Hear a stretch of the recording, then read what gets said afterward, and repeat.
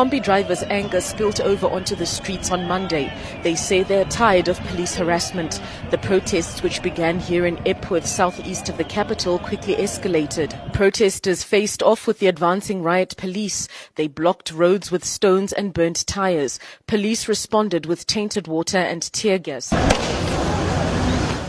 The K9 unit was brought in, but people kept throwing stones, refusing to give up.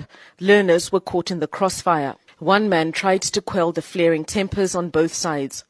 It's not a political affiliated or anything else. These are just the people who are just fed up. 100% of these guys, they don't go to work. 100% of the vendors in town, they come from Epworth.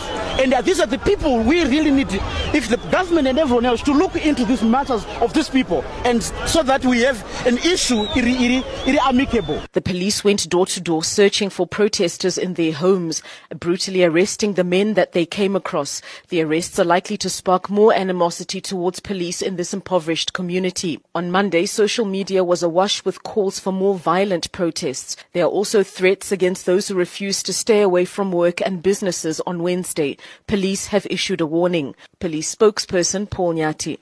The Zimbabwe Public Police would like to warn all those who are inciting and engaging in violence that such misconduct will be severely dealt with.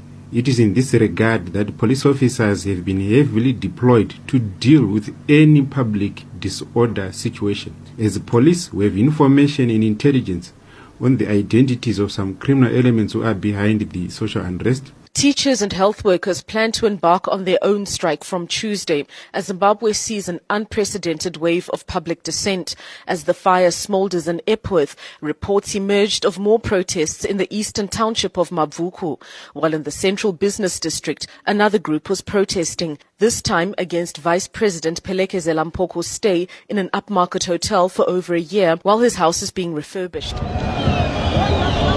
Zimbabweans once known as being passive are passive no more. I'm Shingai Nyoka in Harare.